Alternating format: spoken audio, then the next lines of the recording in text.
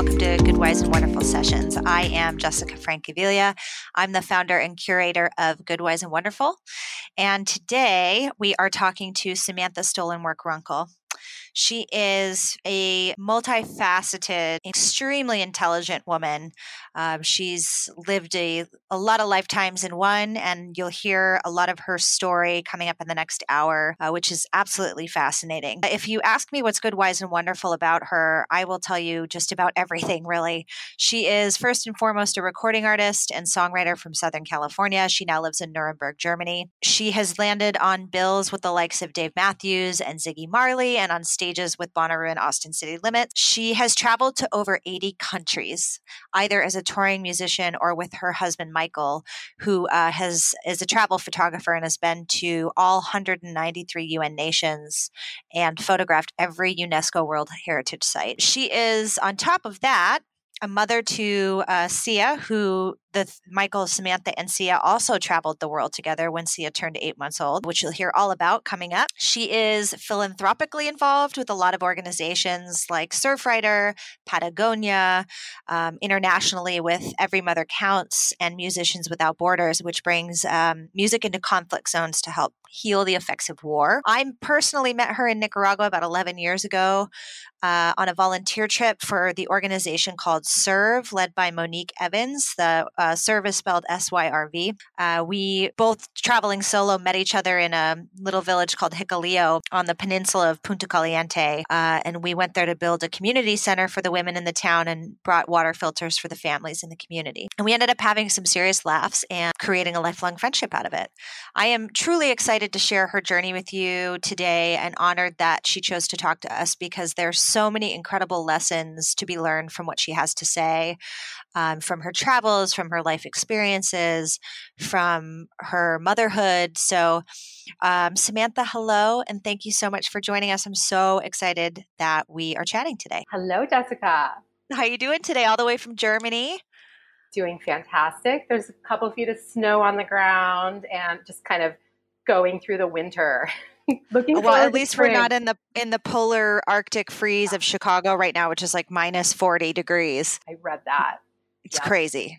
Not so. Hunker bunker down. I know. As I stare out my window in Southern California, well, let's get started. I want to start with you taking us on the journey, going from an artist from California to meeting your husband on the expedition ship in Antarctica, because it's one of my favorite stories. It's truly remarkable, and it changed the course of your life in huge ways. So talk me through it. It did change my life completely.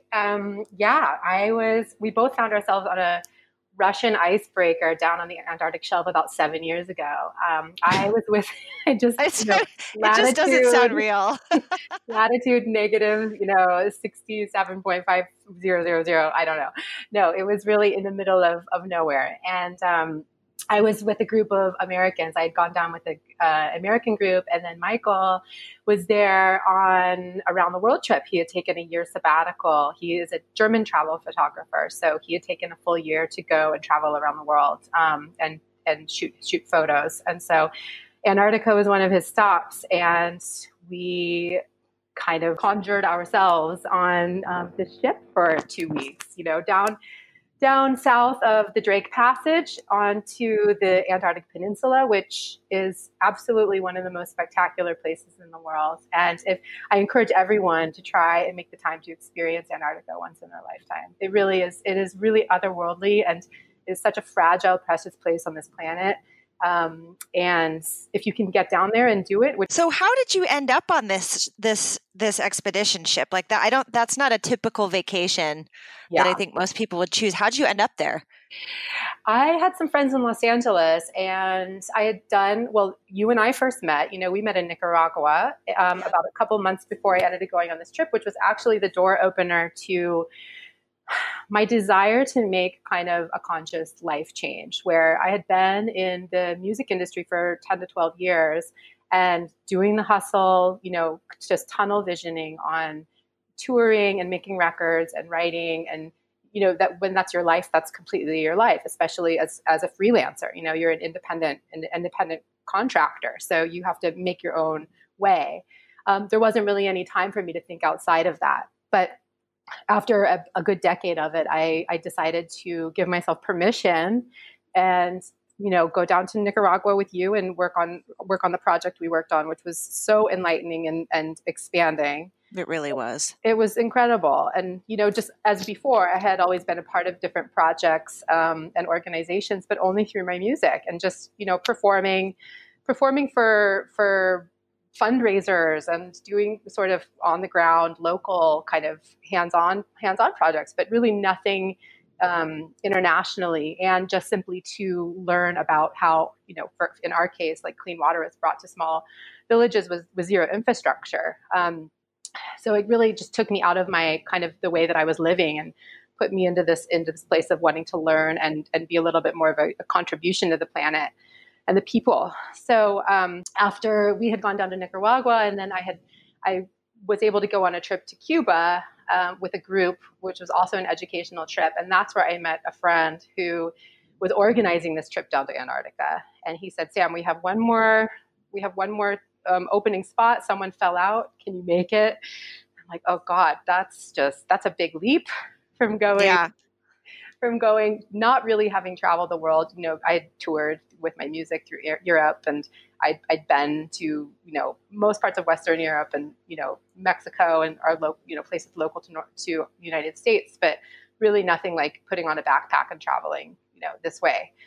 So I said yes, just because it was an opportunity and it seemed like something I could do. And it kind of opened the door to a complete life change. Yeah, it's amazing how that happens, isn't it? Like for me, that Nicaragua trip was the same thing. It was like a door opening, an eye opening, giving myself permission and really enjoying traveling like that. Like you start to see the world through a different lens. So I love that you said yes to the next experiences, like to Cuba and to this Antarctica experience. Right. And it was really, because that was actually the blessing of being an artist, is that I could make my own time, and I was able to put my life on hold and be able to make time to do that, which I look back on and be very grateful for. So yeah, I didn't really know how to get down there, but basically my friend said, you have to just get to Buenos Aires, and then we'll fly down to Ushuaia together. Ushuaia is the most southerly city on the planet. It's a part of Argentina in Tierra del Fuego, and it's the port by which the ships disembark to go down to the Antarctic Peninsula. So we went on a Russian icebreaker, and it was with an incredible company that actually just came up in the news yesterday or a couple days ago. It's one of the top 10 ethical travel companies in the world. It's called G Adventures, and they're such a cool group of people. I ended up actually working on the same ship 9 months later, but in the Arctic, far north, driving Zodiacs and then doing the music curation. And so I had a chance to, and of course I've remained lifelong friends with many of the crew members, the captains, the expedition leaders, and the scientists and naturalists, because you're really learning when you're down there. They're giving lots of lectures, and so it's an incredible company if anyone decides to go down there. It's amazing. Yeah. So you're on this ship for 2 weeks with the same group of people, right? You don't get off the ship, but is that Yeah, accurate? We're doing landings, which is, you're getting in the Zodiac and you're spending days out on the ice, but there's zero disembarking. There's you're essentially, sleeping, eating on the ship, and there's just short stints on the ice, and, going and seeing a couple different science, labs down there that are conducting research. But besides that, you're really on the ship. And so, of course, you're with 200 of your closest friends by you can't go anywhere. Yeah. And you get to know each other real well. The sun doesn't set. Everybody is getting seasick. The Drake Passage, you have to go over the Drake Passage, which is 45-foot swells. And it's some of the hardest currents in the world. So everyone's seasick for a couple of days on either end. And you really get to know people when you get seasick. Yeah, you're pretty vulnerable, I would imagine. Yeah, absolutely. And so, of course, I ran into Michael on the ship. We became friends. He had a very funny sense of humor. And I think there's a cliche about German directness, which you could kind of attribute to him. But it was, for me, coming from California and, the music entertainment world, that was so refreshing. It was so not superficial. Yeah, exactly. I was like, oh, cool. Okay. So we had become friends, and we had spent, on and off together, going on zodiac trips. You're going over and you're kind of like looking at sea ice, and you're looking at the difference between Adelie and Gentoo penguins, and just really kind of absorbing in this beautiful space in the world. So, and I was thinking about it, like, it's almost because you're so far away from everything down there. You're hundreds of miles from civilization, and any sort of like pressure from the daily constraints of your own life, like that there's almost an opening for connection in a way. Mm-hmm. Plus the fact you can't get off the ship. So, I mean, if I had met Michael on, in some city traveling, we would have met and, maybe struck up a conversation and then moved on. Right. But we kind of were like forced to hang out. And it's interesting too, because shared experiences, like I find when you're sharing a new experience, and I mean, you guys, this is such a unique experience as well. Right. It's just such a good springboard for true connection. Like you were saying, it's not a superficial connection. It's like a true heart-to-heart connection. And those are the best experiences. Absolutely. Absolutely. And it's like you're taking yourself out of all the things you think you're supposed to be doing. And you're like, anything is really possible. And it really is possible. And so we spent the next couple of weeks, with all of our friends, making friends here and there. And I mean, also we've made lifelong friends on this ship that, we still keep in touch with. But the funny part, I think that you like this part of the story, is that word had spread that I was a musician, but I'd gone down there not telling anybody that I had played music because I knew what was going to come up. And I didn't want, right. Everyone's going to make you play all day long. I wanted to learn about climate change, and I wanted to get up at 5 a.m. and just, do my thing. I had no desire to play my tunes, but, because we were headed back towards the end of the trip and everyone was about to get back into this seasickness, and they knew it was going to be basically hell for 48 hours, they said, "Oh, Sam, come on, can you play some songs?" I'm like, okay, fine. It's the end of the trip. We've all been together for like 12, 14 days solid. I'll do something. And there was another musician on the ship who had a guitar. So I was able to take the guitar one night, and I told Michael, I'm like, "Oh, I'm playing. You want to come up and see the show?" Totally invited him. Didn't think he would come. Cute. Yeah, it's so funny. And so then I did my little thing, and everyone had fun. And afterwards, I went over to him, and he was with another one of our friends who was also from Germany. And I said, "Yeah, so, what kind of music do you listen to?" Just trying to like make some small talk, and thinking he would be like, "Yeah, I listen to Bon Iver," or, just trying to get on my wavelength. If he looks at me and says, "I listen to political podcasts and audiobooks." Period. Like, wow. Like not even the door open for some genre of music. Not even. And of course he listens to music, but he meant in his way of incredible transparency, which I, basically was one of the main reasons I married him, is that he was driving, he had been in Australia before this trip because he was on this round the world trip. And so he was like driving by himself across the continent of Australia. So he was listening to a lot of audiobooks. So that was just what he was doing at that moment in time. That was his jam. Yeah, exactly. By the way, it makes me laugh because, sometimes people are like, "Oh, I play music," and they pick up a guitar and you're like, "Oh, you're good. That's great. It's amazing. What a great hobby." And I remember when you were like, "Oh, I play music in Nicaragua," and you started playing, and I was like, "What the hell?" Like, so in my mind, I'm picturing all these people on this ship, like, what are you kidding? They lost their minds. Oh, I'm sure. They lost them. I mean, everyone was like, I will not go into it, but some friends, they, had painted like my name on their shirt. I mean, this is literally because you're cooped up with cabin fever. And I mean, who knows how many beers they had to drink, but they're sliding around on the ship in the sun. The sun doesn't set in the summer in Arctic shells. So they were up late. So you have a song called Icicles, right? So it's literally icicles on your feet and the sun isn't setting. And exactly. It was a premonition. So then we ended up connecting, and he said, "Listen, I'm driving up to, after this, before it was Christmas time, I'm driving up to Buenos Aires. I have a car rented, and you want to come along." We were, of course, friends at this point. And I said, "Well, I have to leave from Buenos Aires too." And so we agreed that we would, take this trip across for a couple weeks. And asked me, he said, you should come meet me in the Philippines. This would be so cool, because he had heard, I told him I was thinking about doing some traveling myself the following year. And of course, as a musician, I had no idea what this like travel nomenclature was. Like, was this a platonic thing, or, was this something that was interested in me? But I came to realize, he's traveled with many, many females platonically throughout his life. And this is just simply, that's a person that you want to experience something with, regardless if you're friends or if you're romantic. Right.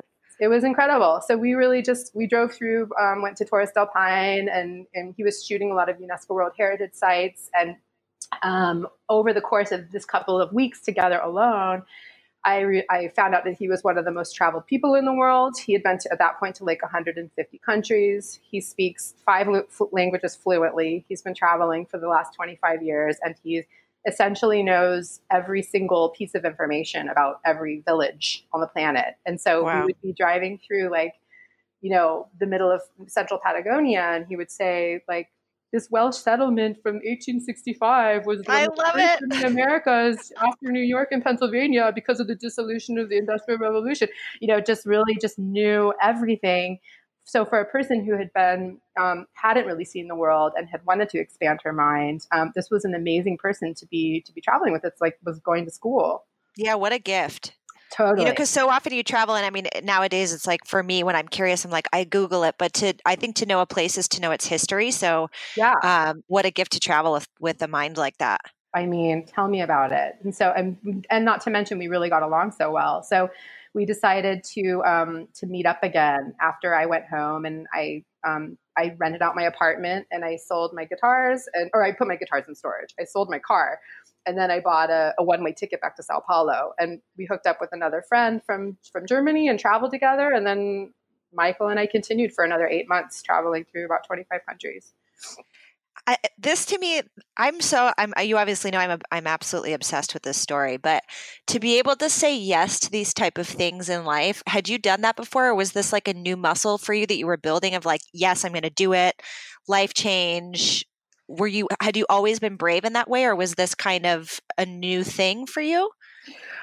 I think that thinking back on it, I probably is somewhere inside of me, because I had taken this daring leap in my early 20s to, instead of going the way of a regular life and career, which I probably should have done in a lot of ways. After graduating from Berklee, I got a record deal and just went for the music career, which was its own form of an adventure in a way. And it was hard, there was a lot of ups and downs, to choose that rejection, a lot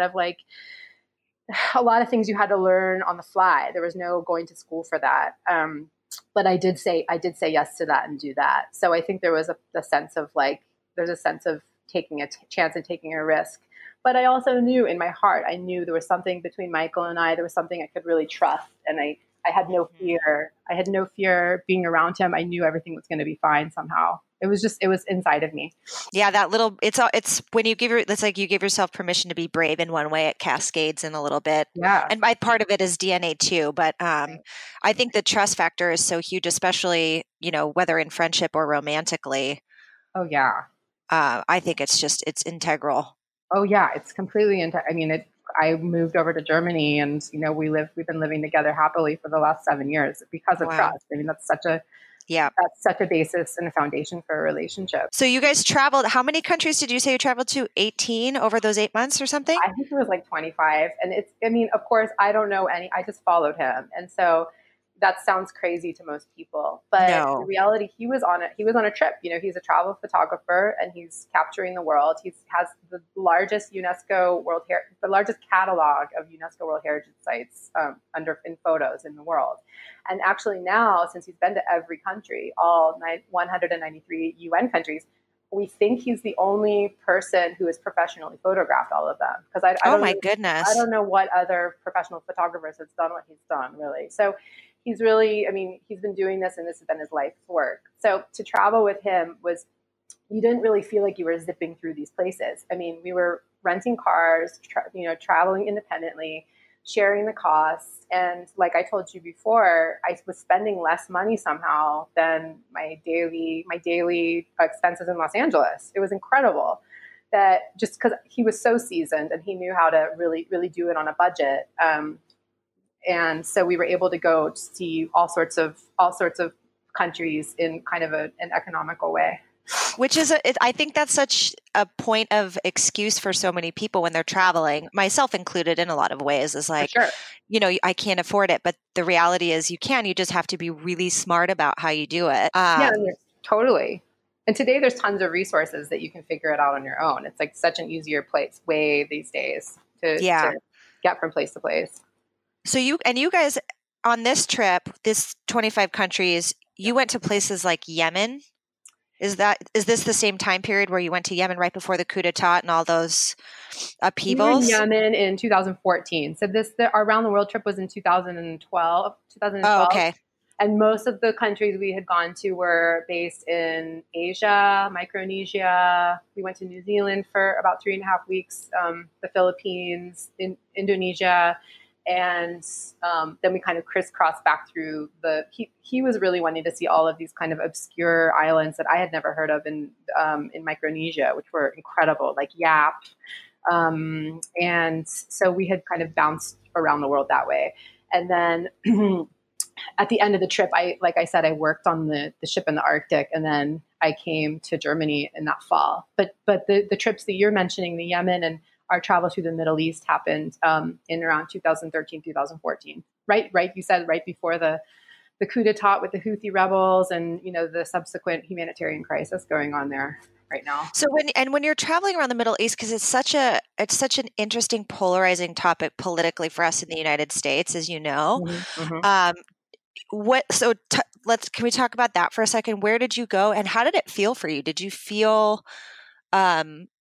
unsafe is the wrong word, because I think, safety is a factor of the fear that we create in our minds in so many ways. But where did you travel and how did it feel to be there?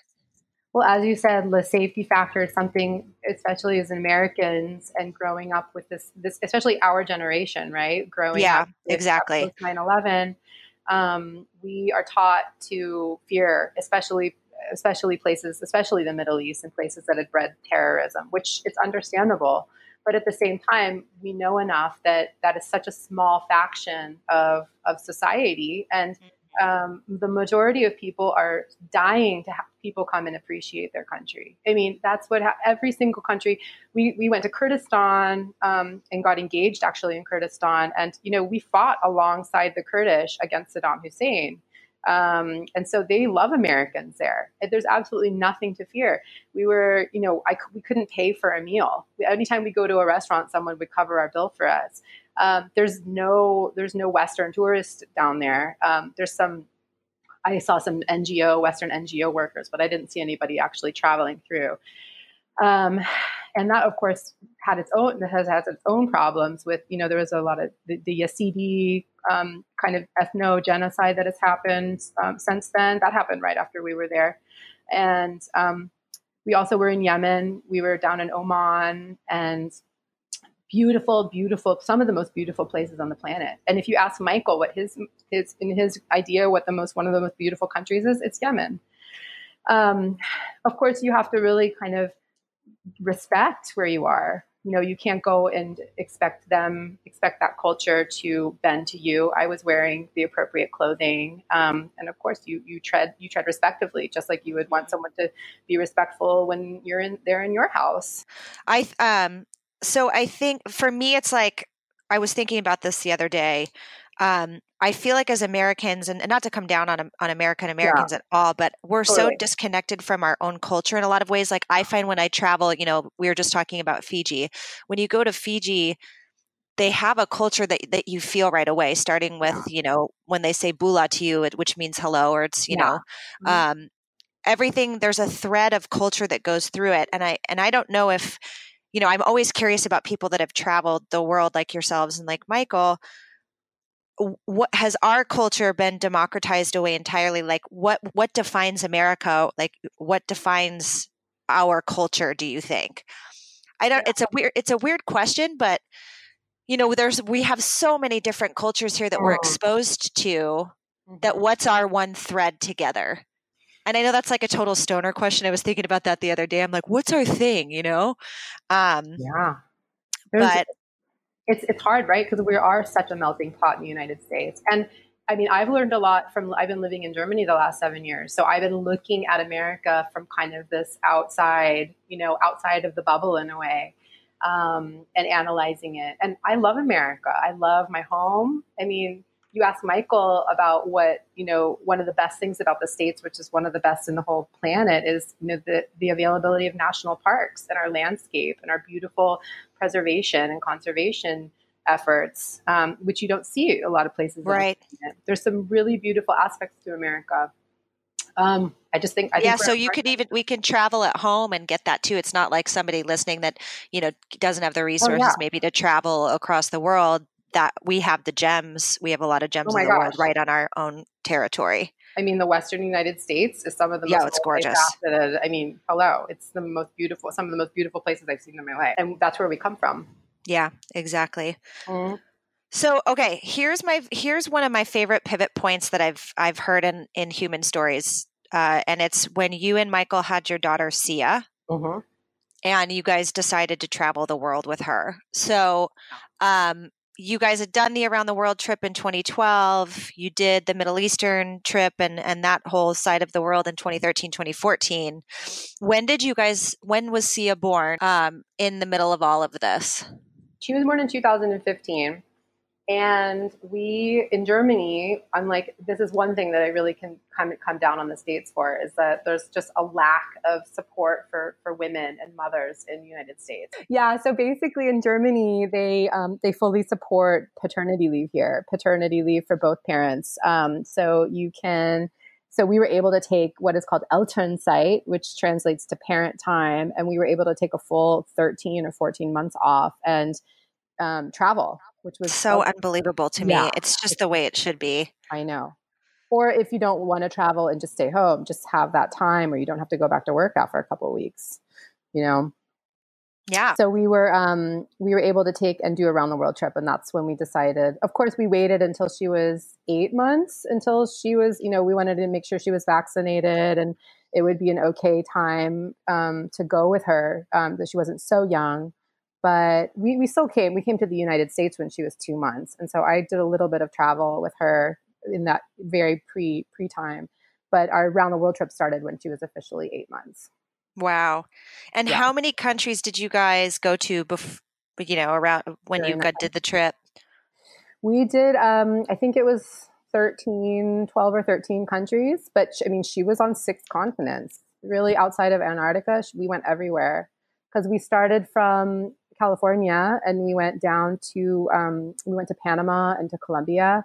Then we went and we followed the sun, because we left in the springtime. So we kind of went reverse, and we went to Japan, drove through Hokkaido and Okinawa. And then we spent some time going through the South Pacific and French Polynesia. Beautiful, just seeing some of these islands. It's really spending a lot of time down there, which for me was great because it's so multifaceted and so multicultural, all of these different islands, that you kind of write off because it's like a tropical paradise, but there's like so much more to all of these places. And it's very easy to travel if you decide to travel with your baby, because the infrastructures and, it's easy to get from island to island.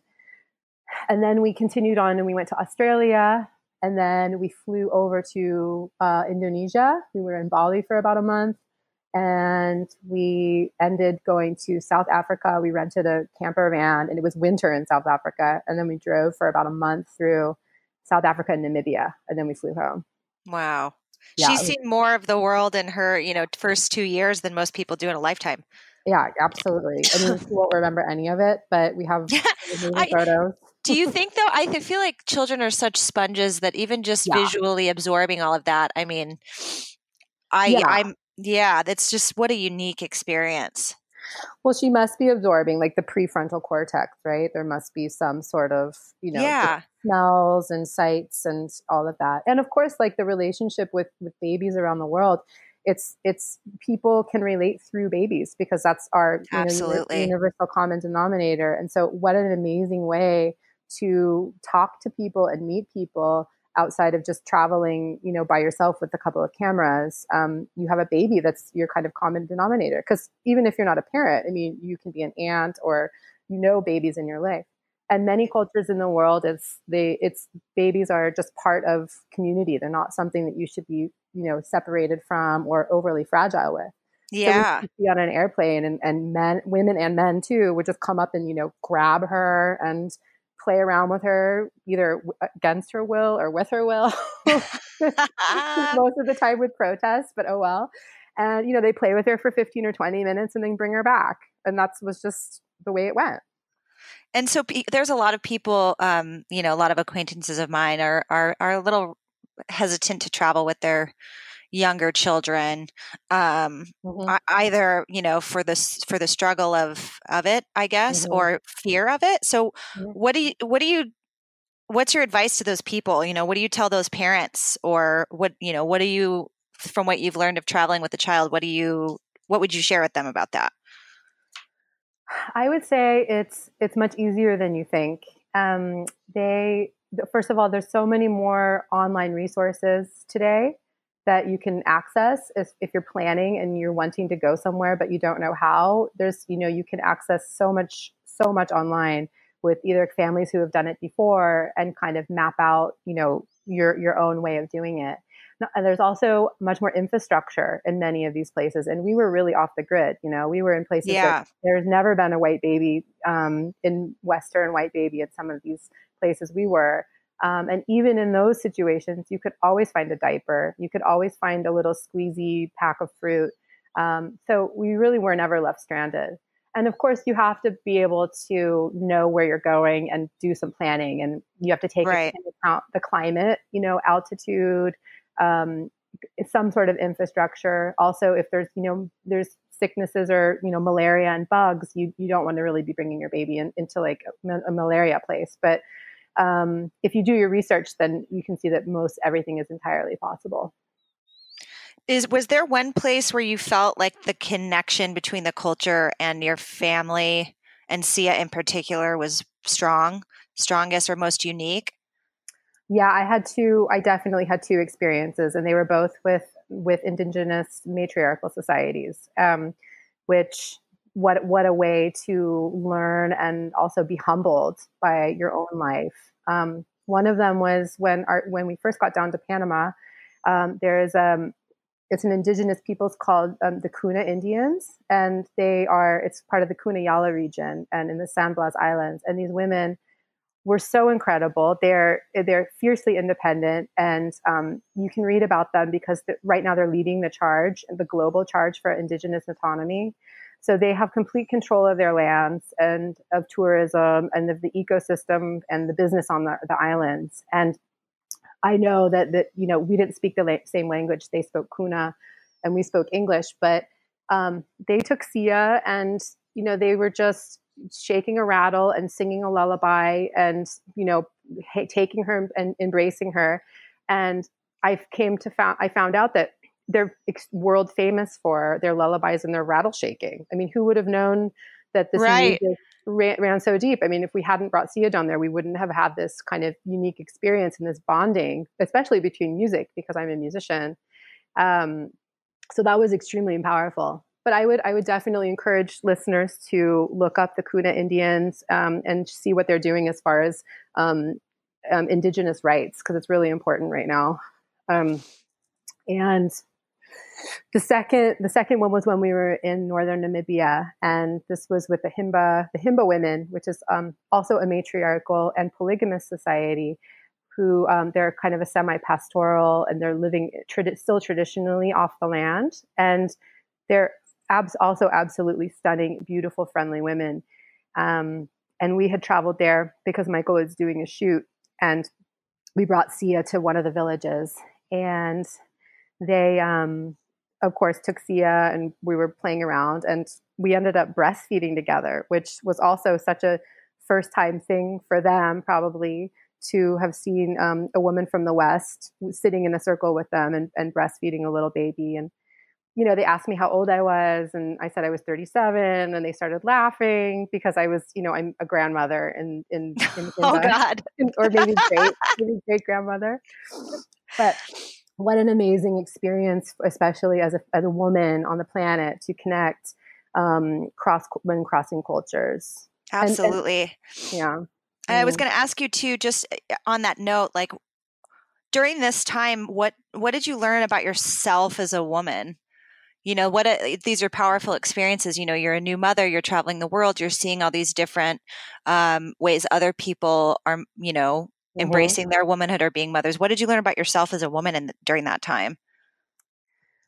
Well, I really, I'm kind of an attachment parent as it is. And I carry Sia in a carrier, and I was breastfeeding her very much almost exclusively when we were traveling, which is another, if you are going to travel with your kids, it's an incredible travel hack if you can breastfeed, because you don't have to always depend on your, different foods and formulas. It's an amazing and easy way to nourish your baby, especially when you're going through some tough situations. But a lot of this kind of instinctive connection that I had with Sia, sleeping together, and things that are very taboo that I've been reading and learning more about, especially in the States, are really not practiced around the world. And I find it to be like we're so disconnected in the West from our our natural biorhythms and with the natural world. And even me, I live a continent away from my own mother, and you have to kind of learn to be a mom on the fly. And so you're having to look online or be on Facebook groups or depend on people in your local communities. But, traditionally, many of these families, it's called alloparenting, where many of these communities are, looking to their mothers and grandmothers that are still right in that village. And, that Hillary Clinton phrase, "It takes a village to raise a child," it really applies out in the world. So it gave me a lot of things to think about how I could better live more like raising my own girl, like a village in a Western European metropolitan city. Yeah, that reminds me. There's a quote I read the other day. It says, it kind of reminds me of what you're talking about with the lineage and maternal lineage. And it said, "Your grandmother's prayers are still protecting you." Yeah. And I thought that was really cool Powerful. because I think, in my own observation of our society versus my limited exposure around the world, is that family structure, that matriarchal structure is so important. And this is interesting. It's on your blog, which is again, SamanthaMusic.com. You wrote, "I write about what it's like traveling as a family with an extreme traveler and photographer. Whether on assignment or to shoot a new territory, we always travel independently and we move quickly. I'm more interested in the paradoxes and the poetry, how countries stigmatized by the media and war must be acknowledged more so than ever. What a matriarchal society in South Africa can teach us about our own maternal wisdom. The beauty and the quirks of being," oh shit, I can't even say this word, An "Ein Austerlanden." Yes, or or foreigner in Germany. And my personal favorite, "How traveling with a baby can be the mightiest of door openers." I get chills when I read that, because what a gift to be able to say something like that. And to have exposure to all these things. And one of the things I think about when I think about your family structure is like, what do you guys talk about? Like, what's an average dinner conversation for you guys? Because I feel like in my mind, I see you all sitting down talking about, geopolitics and these fascinating, impactful things. And I always say most couples can't even find a sport to do together or agree on a vacation destination. Like, here you guys are. What's your dinner conversations like? Well, besides like what time Sia needs to go to bed, which is way too late. If any Germans are listening to this right now, they would be shaking their head in like disapproval that she goes to bed so late. But oh my gosh. Yeah. We definitely, besides the typical things of living together, we do. It's interesting to me. It's what Michael and I really connected on. It was really this body of learning about the world. And I have this wealth of information in my husband, who he has seen the world in a different way and is able to put it together in the sense of, current events and what's happening politically and in the global sphere. So yeah, we have a lot of conversations about what's happening on the planet as it happens. I think really those are such critical conversations too. And reading your blog and hearing your story has opened up my mind to those types of things even more. And, I consider myself to be somewhat knowledgeable about world events, but to sit down and be able to have a conversation with someone, as you said, like yourselves and like Michael, what powerful content to be able to discuss. It's so great. Yeah. With the two of you and all these experiences, all the travel, all of, seeing all the world in all its glory, what is this distilled down to in your own life? Like, what is there a piece of wisdom that you would share that's distilled down to somebody or to the world that you've really taken away from it?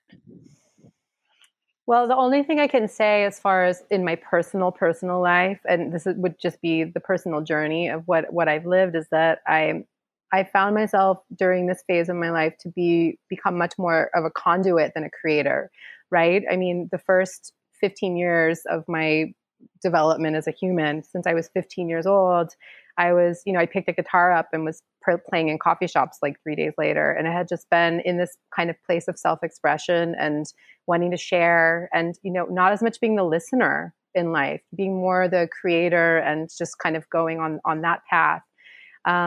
But as I've met Michael and have been extremely humbled and have learned so much through our traveling and being in a relationship, in a loving and supportive relationship, and subsequently having a child together, I've really become more of a support system for my own family and being an observer and supporting kind of the dreams of them, which has also been equally as empowering. And in a way, I have gained more from stepping back and quieting myself and learning than constantly being the source of the output like I was before. Oh my God, I love that. You're more of a conduit than a creator.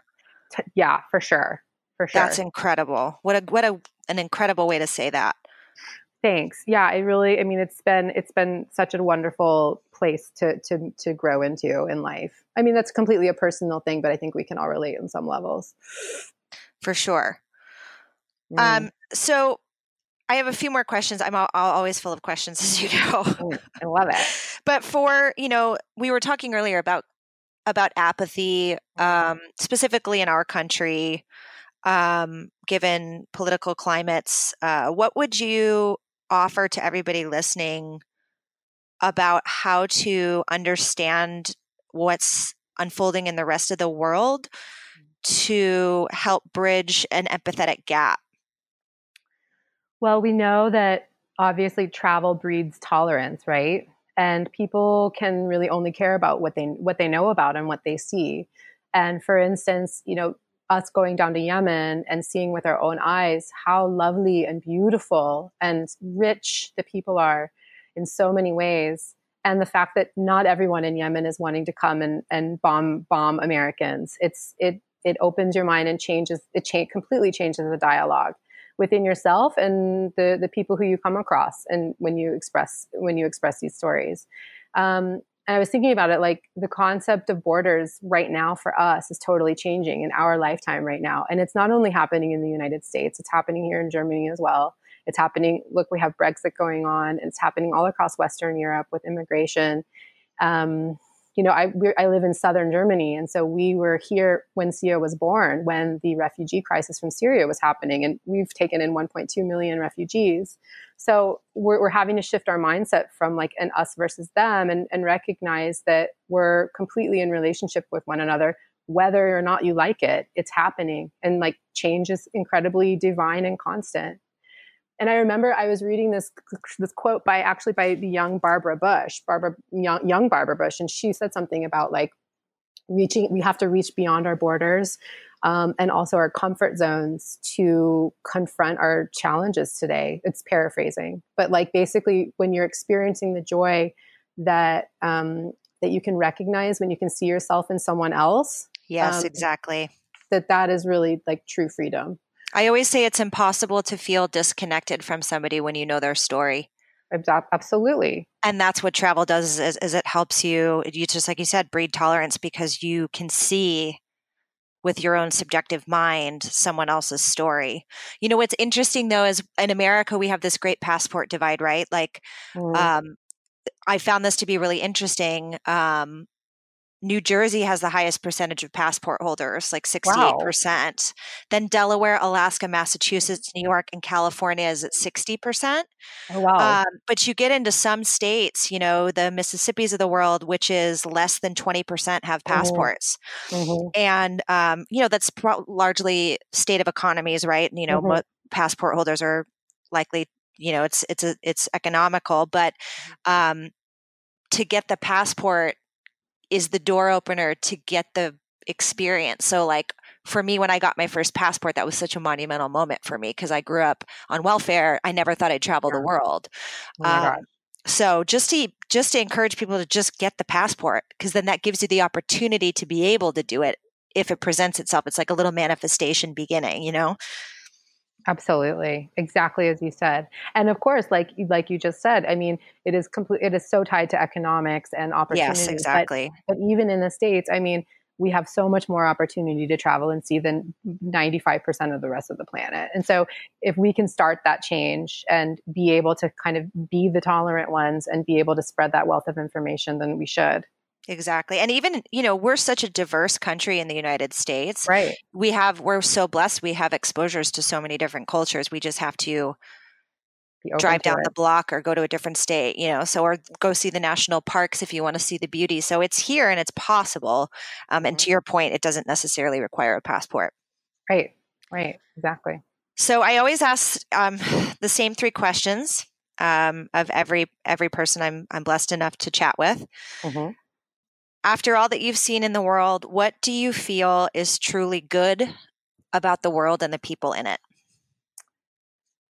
Well, I definitely find, and I know this is cliche, we've heard it a million times before, but I stand by it because this has been my own personal experience, is that there's an incredible honor and dignity and goodness in the way people live in the planet. And anywhere you go, despite all of the terrible things that are happening on a daily basis, like you run into people through in the world and they would give you the shirts off their back if it was needed, and they would be proud to do so. And Michael would stand behind that too in all of his travels. And it makes you think that there's kind of this like consistent, like connecting line of honor and like respect and dignity that runs through all of us as humans, whether we're from Germany, whether we're from the United States, whether we're from Yemen, or whether we're from Panama. I mean, we're all in this together. And this is the kind of the conduit that we all come together and really know that about one another, that there's a goodness in humanity. I just got tears in my eyes because my mom who passed 4 years ago, as you know, her Mm-hmm. when you'd ask her what was most important in the human experience, she said to preserve people's dignity at all costs. I know. And I love that you said honor and dignity in the way people live. I think that's so important. It's just so critical. It's so important. I know. I was just watching this amazing this video about Davos going on right now in Davos, or what happened last week, and one of the women there said, the jobs that, even though the economy is going well, but the jobs are not dignified for women and men who are working in factories, and there has to be a way to bring more dignity in all jobs. So it's not about the money; it's about the personal dignity when you're working and the pride. Oh, I love that. I love that. I Yeah, love that. So wait, yeah. just a side note question. Where do you source your news? Where do I source my news? We watch, over here we get European. I mean, we watch CNN. Hello. I mean, Yeah. we put it on. I do Christiane Amanpour. Like, she's Oh, love her. she's my go-to lady. I mean, I'm like her stalker on Instagram. I mean, she's just the most incredible. I love her I so much. agree. And I don't think we don't get it over there, do we? Christine Amanpour here. No. Yeah. I Yeah. Yeah. I don't know. I don't have regular Sometimes. cable anymore, but I love her. I cannot get enough Yeah. of her. She's Um, incredible. And she has you can actually listen to the podcast of the show the night before, on the CNN podcast, oh, I which didn't is, know that. yeah, it's just a wealth of information. And we listen to the the BBC. Yeah. And then of course this is always fun for me to, my German, I'm fluent, but, reading the German newspapers, always incredibly enlightening, because the tone of German journalists and also politicians here is so much more neutral and respectful than in the States. We're just used to like this, back and forth and tearing people down and, just talking about what they're wearing and everything. And here, that would never, ever, ever, ever come up. It's just Angela Merkel, nobody even knows what her husband looks like. So this kind of neutral, just talking about the issues and the policy without having this, complete bias is very, very refreshing. Like an NPR almost, if you could liken it to something here, right? Yeah, for sure.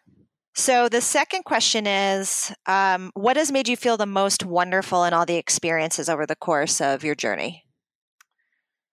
Well, I would have to say something as simple as my daughter, like the simple laugh between, like the sense of humor that this little person has, and the simplicity of children and having a child in your life. That you really don't need to like travel to all countries in the world to really find out what is wonderful, or you don't really even need to look outside yourself or your home to find what is wonderful.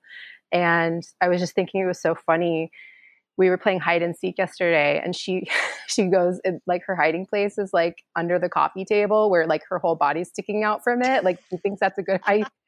She's like, I'm ready, like an ostrich. And I'm like, oh, I'll send you the photo. It's so funny. I'm like, okay, this is either the best game of hide and seek or the worst game of hide and seek, like, ever on the planet. Like, no. And she only hides in one place. It's simplicity. If she can't see you, you can't see her. That's exactly what it is. I was dying. It was so hilarious. But really, it just made me think, like, plenty of all of what is wonderful is right with you, right in front of your space, right in your home, right in your local community. And that's really where like the conversations and real change happens anyway, right? Like just what's right outside your front door. Absolutely. And it starts with a laugh. Oh, I love that. I know. So funny. And the last question for you is, where do you find the most wisdom? Like, where do you seek wisdom? Well, this is what I was thinking about, because Good, Wise, and Wonderful, and what is wisdom? And as a woman, I was thinking about, wow, look at the inherent wisdom of our bodies, of our own bodies, especially being a female. Like, as you and I have been talking this last hour, I've been feeling a little Manny Pacquiao boxer like inside of me. I'm because you're pregnant again. Yeah, 6 months, and this little dude is in there like kicking up a storm. And what about the wisdom of our bodies? Like something we don't even have to think about, but the fact we can, after 300,000 years of evolution, we are inherently, procreating and growing little human bodies inside of our own bodies. Like, what is more wise than that? And really, it just astounds me and kind of humbles me every time to be like, you don't really have to do much, just be, and kind of will take care of itself. Oh, I love it. Samantha, you are pure goodness. I always enjoy hearing your stories. I always enjoy hearing what you have to say. You are so wise and so humble and fantastic. And I'm really grateful that you chose to sit down with us today and tell us your story. And I will strongly encourage everybody to go to Samantha's blog, samanthamusic.com, right? That's the landing pad. There's some incredible stories on there about the journey that she and Michael and Sia have been on. And you can learn a lot about the world and a lot about bravery and kindness and humility from that place. So thank you so much for sitting down and talking with us today. I just adore you. I love you. And I love you too. I'm looking forward to doing this again after you have Manny Pacquiao and do the other around the world trip. Yeah, we're doing it. We're doing it. Michael's like already has it in his little mind, like where he wants to go. And we're going back and forth with some ideas. I'm like, okay. I look so forward to that. I will be your number one fan. Oh, thank you so much. What a joy.